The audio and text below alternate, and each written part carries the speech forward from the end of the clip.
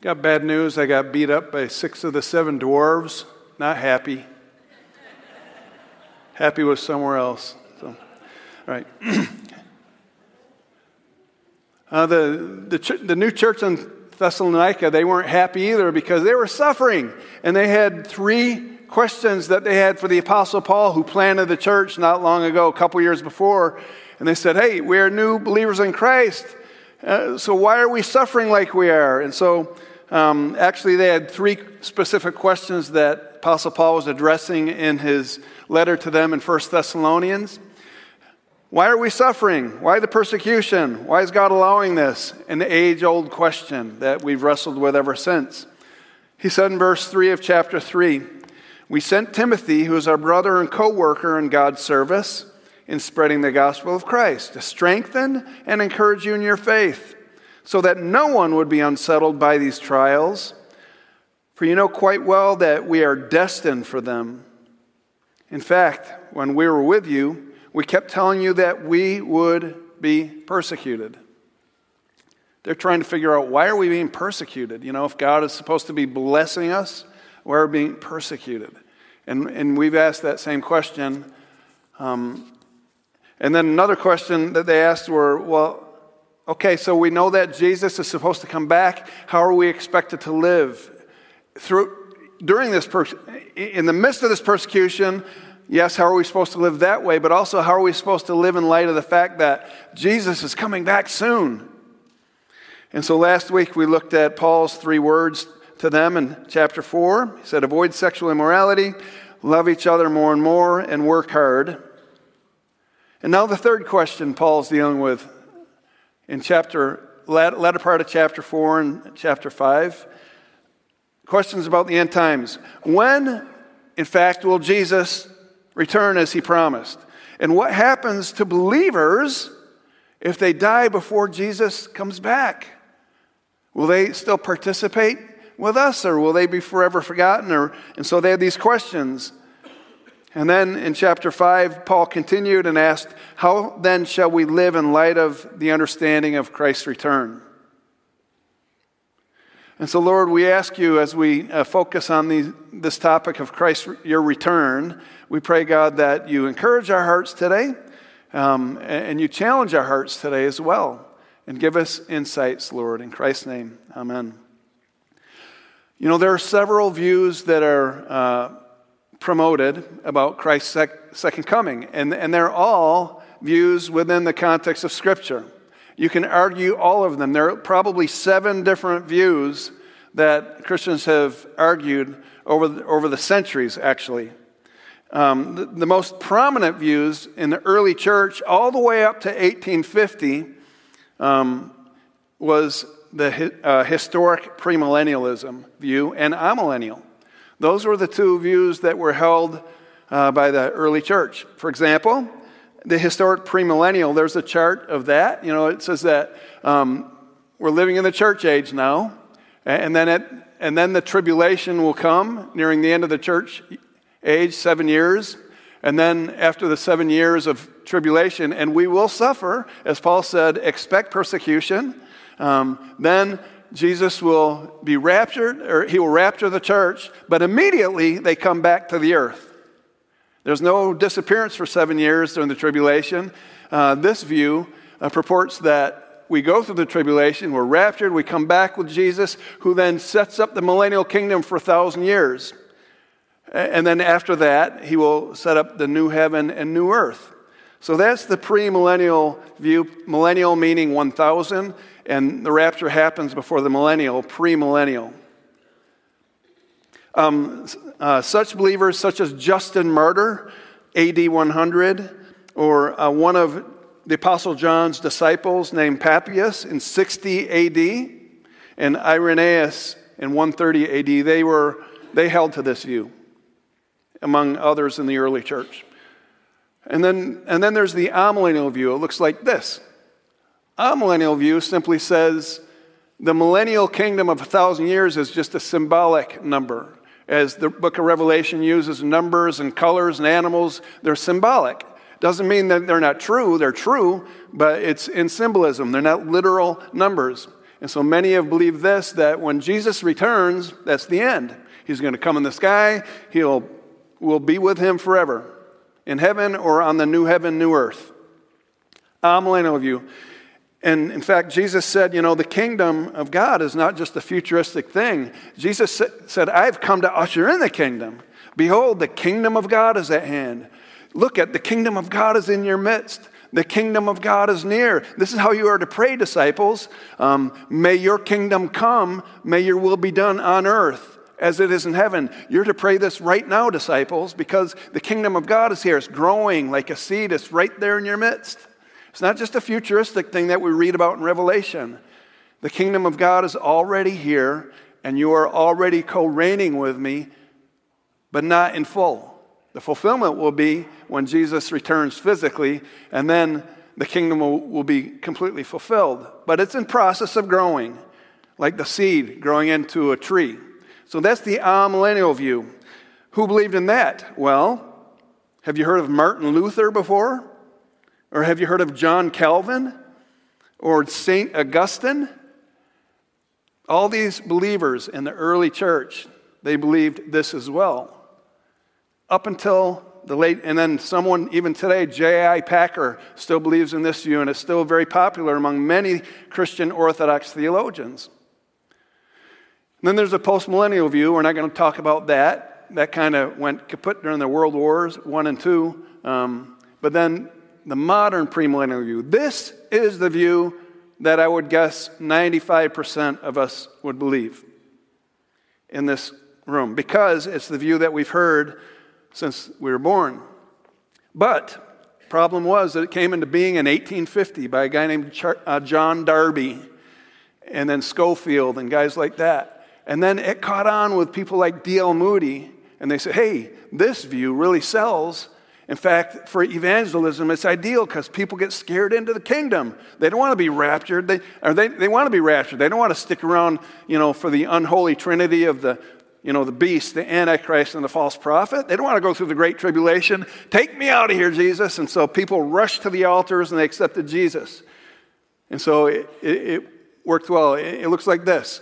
The church ages now, and yeah, there will be some persecution, and then Jesus will come before the great tribulation and we'll disappear. Boom. And then once we disappear, then the 7 years of tribulation will come, and then the unholy trinity will be in power. And after 7 years, then Jesus will return a second time, to set up his 1,000-year reign on earth, and then usher in the new heaven, new earth. This is what we believe today because of the movies and the books that we've seen that scared the snot out of us, right? The Left Behind series, or The Thief in the Night, or The Late Great Planet Earth by Hal Lindsey. But here's the point. All three views we can argue biblically, and no one really knows for sure how it will happen, because none of us have experienced it. But we can all be assured that Jesus is coming back, and he's going to be faithful to his promise. What it looks like, we don't know. But if we know him, we'll be caught up to him and we'll reign and live with him forever. There's got to be room on the highway. We've got to make room. We have to hold in tension the different views as we're all going down this major highway, rather than cut people off and shove them, like the other day or a couple weeks ago, shove them off the edge of the side. No, we got to have room to agree to disagree when it comes to this. And so Paul says, what will happen, though? He was addressing this concern, not trying to put a timeline together. What will happen to our unsaved loved ones who died before Jesus' return? Will they spend eternity with God, or will they miss out on this?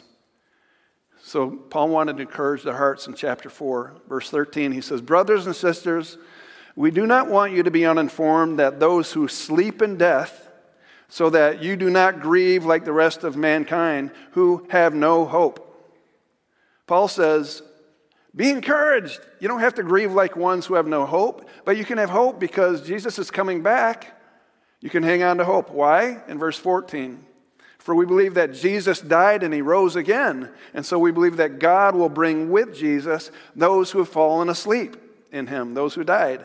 According to the Lord's word, we tell you that we who are still alive, who are left until the coming of the Lord, will certainly not precede those who have fallen asleep. They will be with Jesus before we are, and they expected Jesus to come back during their lifetime. And so you remember when Jesus died, he was crucified, and his disciples were hopeless. They were living in despair because, we're believing a lie for all these 3 years now, and now our Savior's gone. He's been brutally murdered in front of our faces here. But then the despair didn't last long, because on the third day, Jesus was alive again.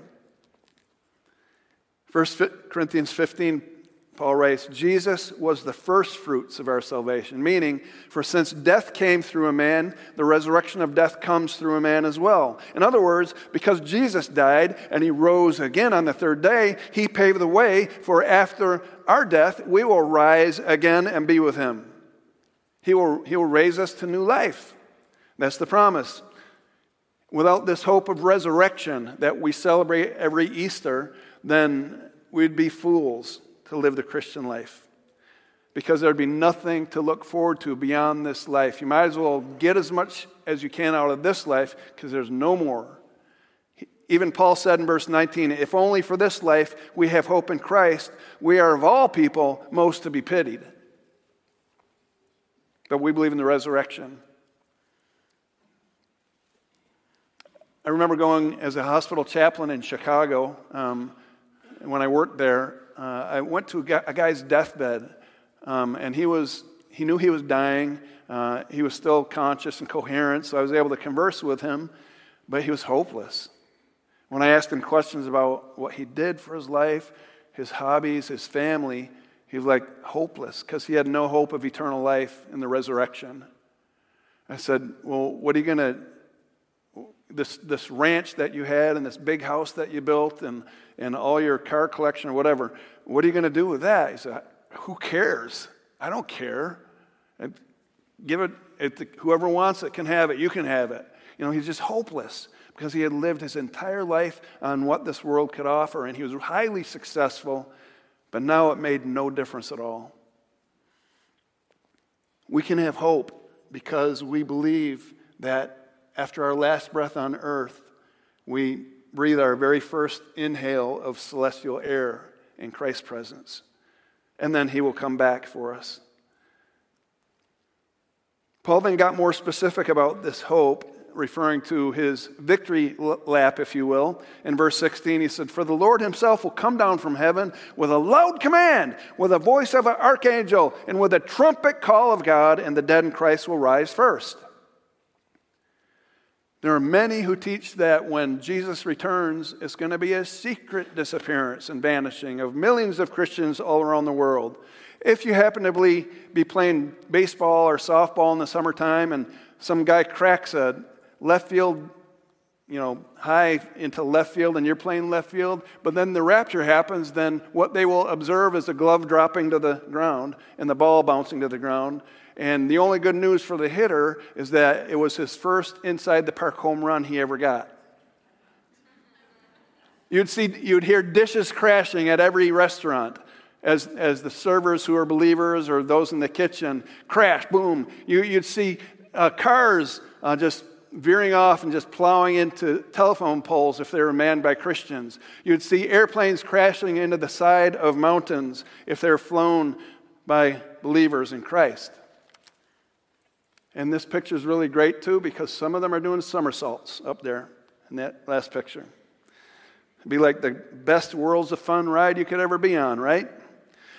Well, we've all seen the end times movies and we've been scared to death, but are they accurate?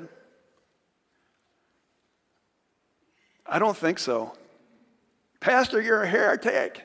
No, I stand with more Calvin and Luther and St. Augustine. I'm in good company. That's how I believe. That's my conviction based on Scripture. And I'll share a little bit as to why. If you want to know more, you have to come to the hot button issue class. In other words, I don't believe in a secret rapture. But I believe we'll be raptured, in that first picture. Remember, up and down again. We'll be caught up and come down again. It just means we'll be with Jesus and he'll come down. Well, Paul teaches, though, in this scripture, which is the primary text for the rapture, he says when that day comes, it's not going to be secret at all. There's going to be a loud trumpet. There's going to be archangel command. There's going to be this spectacle in the sky, unless you believe that only Christians can hear it and see it, but all the other people are blind and deaf to it. And that could be viable. That could happen that way. It says, the dead in Christ will rise first. After that, we who are still alive and are left will be caught up together in the clouds to meet the Lord in the air, and so we will be with the Lord forever. Well, what did Paul understand this to look like? And if you go back to the original context, and you can read this in commentaries, this is what they would have seen, or they would have thought. When a powerful king would come into a city, a walled city, from the wilderness or from the desert, this king would have been regarded as a god with a small g back then. And he would have had all those who worshiped him and all his bodyguards around him. It'd be a parade, an entourage coming into town. And guess what? They would play the trumpet announcing his arrival into this city. And when the trumpet played, then everyone would hear, and they'd come out, and they would meet the king, and they would usher the king back into the city immediately, and they would celebrate together the arrival of the god or the king. Same was true for military heroes. You know, after a victory, they go out and meet the victorious general and all his soldiers. And they'd all come in and celebrate together the victory. We have won. That's what they would have seen. It reminds me of when I was a kid. And after supper, we heard this coming down our street, up on the top right. You know, that truck coming down, and hear the happy music. And so on my street, there were tons of kids. We all came streaming out, flying out of our homes after supper, lining up, trying to get the best place in line so we could celebrate our dessert together. There was nothing secretive about the appearance of any of these images up here. And I'll tell you a couple, I'll explain a couple other images there. There was no disappearance for 7 years. They just met the king and they came back immediately. Or the hearers could have thought of the parable on the left, bottom left, parable of the 10 bridesmaids.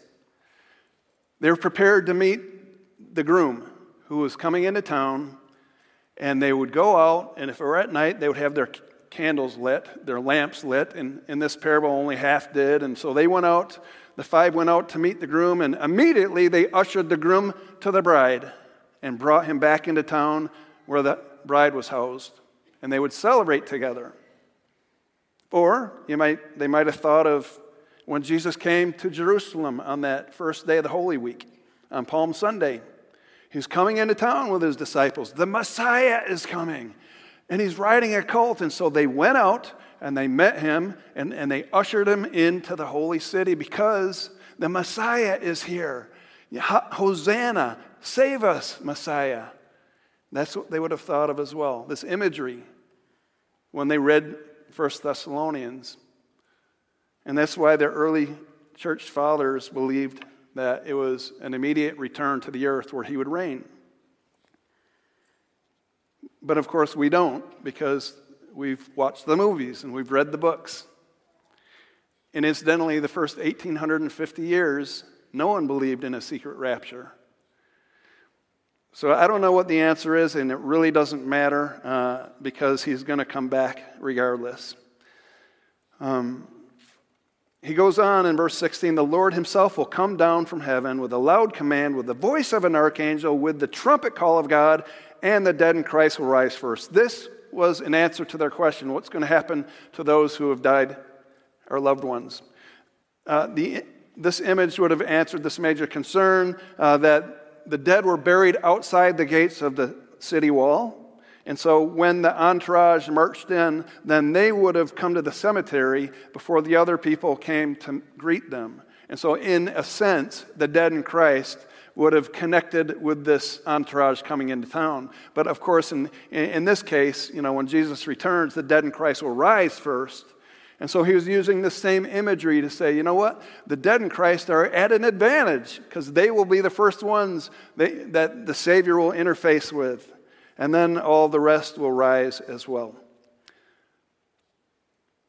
And then they all be raptured in verse 17 into Christ's presence. But I believe they will immediately return to earth where he will either set up his 1,000-year reign, or if you think it's a symbolic number, he will set up the new heaven and new earth.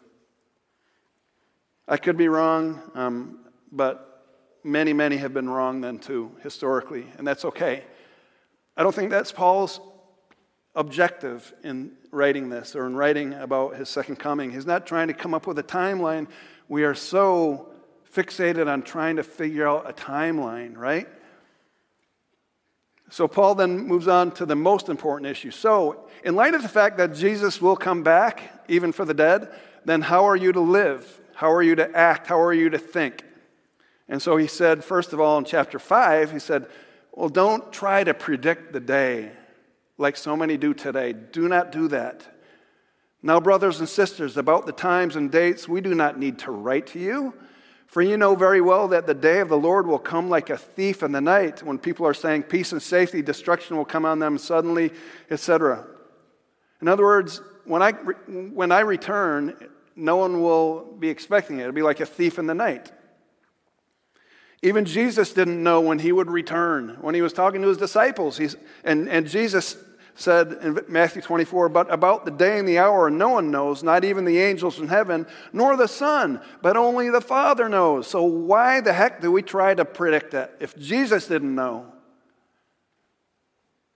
So he says, don't make that mistake like so many did in this next picture. I mean, there have been hundreds and hundreds of times historically where it's been taught, okay, I figured out all these things from Ezekiel and Daniel and Revelation, and I figured out, oh, that number means that, and that. He's going to come back in 2011. Or it's been predicted so many times before. You can read books on it. It's a mistake. Because what if we did know the time? What if I told you, as your pastor, God gave me a dream last night that he's going to return in 2024? You would have one of two reactions. Either fear and anxiety, or you would have this irresponsibility, excitement. Let me explain. Jesus is coming back in 2024. Someone might say, no. I want the chance to marry my fiance or even get married, or I want to watch my kids grow up, or I want to have grandkids, or I want to at least one time have the Buffalo Bills win the Super Bowl. Or in my wife's case, the Minnesota Vikings, all have lost 4 times, both teams. So we'd either be filled with grief or we'd be filled with self-centered neglect. We no longer need to fight injustice because Jesus is coming back. Woohoo! We no longer really have to reach out, but we need to just prepare ourselves. And this is what the Thessalonians were doing. They were selling their belongings or giving them away. They were abandoning their homes. They were just waiting on the mountaintop. We know that Jesus is coming back any day now. And so they were abandoning all responsibility. After all, what is the use of participating in Brush Up Mac if it's going to be destroyed in a fire? Or if it's irrelevant, we'll all be gone. We're all out of here. Why should I care for people who are not believers? I got to prepare myself. Jesus is coming back. And so they were irresponsible. Instead, Paul says you need to anticipate his coming. In verse 4, live as though it might happen any day. But you, brothers and sisters, are not in darkness, so this day should not surprise you like a thief. In other words, you don't know when it's going to be, but you need to anticipate it as if it's going to happen any day. And then you'll be filled with anticipation and urgency to win as many people to Christ before he does return, because it could happen today. Chapter 5, verse 5, you are all children of the light and children of the day, and we do not belong to the night or the darkness, so then let us not be like the others who are asleep regarding we have no concern about, But let us be awake and sober. For those who sleep, sleep at night. And those who get drunk, they get drunk at night. They live for themselves. Hey, let's just have fun. Let's go party. Let's live for the good times. But in verse 8, but since we belong to the day, let us be sober, putting on faith, love, and the hope of salvation as a helmet. In other words, Paul's saying, guys, Jesus is coming back. We don't know when, but he will. So wake up and put on your faith. Love people more and more, and have hope that the world can't understand. And whatever you do in word and deed, do it all in the name of Jesus. You know, if you own 2 vehicles, it's on loan to you from God to use to build his church. It doesn't belong to you, it belongs to God. How are you using it to glorify God in heaven and to share the love of Christ with others? Your 2 vehicles. 1 Thessalonians 4:11, and make it your ambition to lead a quiet life. This is where we ended last week, so I'm bumping back a chapter to close. You should mind your own business, work with your hands, just as we told you, so that your daily life may win the respect of outsiders. Make it your ambition to lead a quiet life. What does that mean? How can we lead a quiet life and mind your own business and still be loving others and trying to work against injustice? I mean, it seems to mean, just hang to yourself. Don't get to know your neighbors. Lead a quiet life, mind your own business. This is not what Paul meant. He didn't mean the Sunday school teacher asked the children before she dismissed them to church. She said, why is it necessary to be quiet in church? And then the kids said, because people are sleeping in church. That's not what Paul meant. Paul didn't mean live a life of private isolation. He said lead a quiet life. He meant slow down. Get off the hamster wheel of your activity and busyness and the frantic pace of life. Slow down so you can hear the voice of the Holy Spirit directing you how to live in the kingdom and for the kingdom. Because God wants to use us every day for his glory. And then he goes on to say, mind your own business. What does he mean here? Just don't pay attention to people. No, what they were doing in Thessalonica, they were not minding their own business. They were coming together in their holy huddles waiting for his return, and they were gossiping and criticizing those who disagreed with them. And so that's what we do when we're idle. We spend time interfering in the affairs of others with an attitude of criticism. Someone said, the next time you have the opportunity to express criticism, ask yourself, is this about helping the other person grow? Or is my criticism about helping me express my frustration? There's a good way to criticize and a bad way, right? Oswald Chambers puts it this way, God never gives us discernment in order that we may criticize, but that we may intercede for others and help them. And then Paul says, thirdly, work with your hands. They were giving up their jobs. They're giving up their possessions. They could care less. They're all going to burn real soon. Paul says, no, you got to be responsible. Whatever you do in word and deed in your work, do it for my glory, to benefit others, to love others. I had a friend during Y2K when I lived in Indiana who he was freaking out about Y2K, and he's gone now. But he told me to withdraw all my money because you're going to lose everything. And that's what he did. He was a wealthy man, and he withdrew everything. He sold his mansion, and he moved to Kentucky in the boondocks a month before Y2K because he knew that this world was going to be in chaos and the government would come in and take everything. And he knew the Antichrist was around the corner. He was freaking out. Many adopt that type of attitude about Jesus' return when we fixate on it. But Paul said, no, lead a quiet life. Every day you wake up, ask the Holy Spirit, how are you going to direct me for your glory today? Mind your own business. Don't meddle in other people's affairs, criticize them for their differences. And then work hard, be responsible. To what end? In verse 12, that your daily life may win the respect of outsiders, those who are not believers yet. And so that you will not be dependent on anybody. And then he said, again, focus on putting on your faith, love, and hope. Someone said, don't try to predict Christ's return, but anticipate it. And you've heard it said that some people are so heavenly minded that they're no earthly good. This is what the Thessalonians were. They were so heavenly minded that they were no earthly good. They didn't benefit anyone but themselves, right?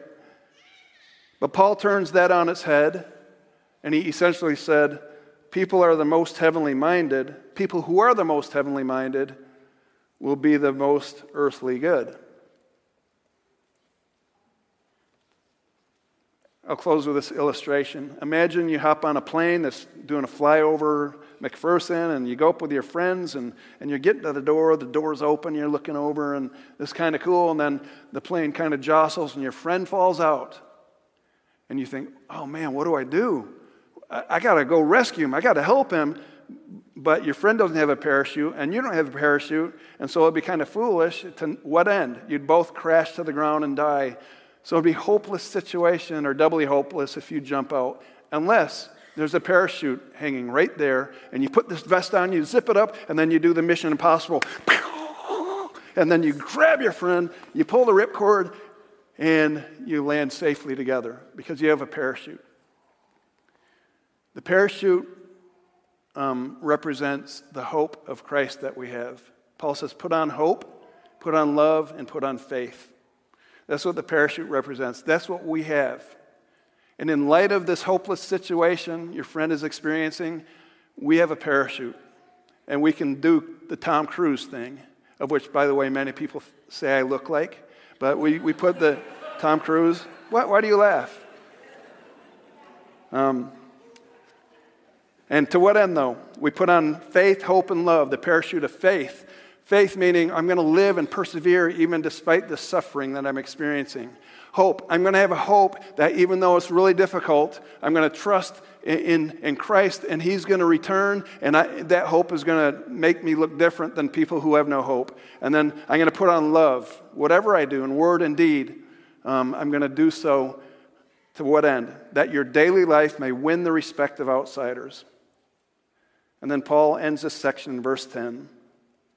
Jesus died for us so that whether we are awake or asleep, we may live together with Him. Therefore, encourage one another and build each other up, just as in fact you are doing. If you know Christ, you have this hope and faith and love of Christ that is covering you. You have this vest. And God has entrusted with each one of us to be good stewards of everything we own, everything we have, who we are, every day. That was the purpose of Paul writing about the second coming. Not that we can get together a chart and scare people into heaven or scare people, period, with them, but to be faithful right now, today. And that's where we can all agree. If you don't know Jesus, you don't have that hope, that vest of hope on.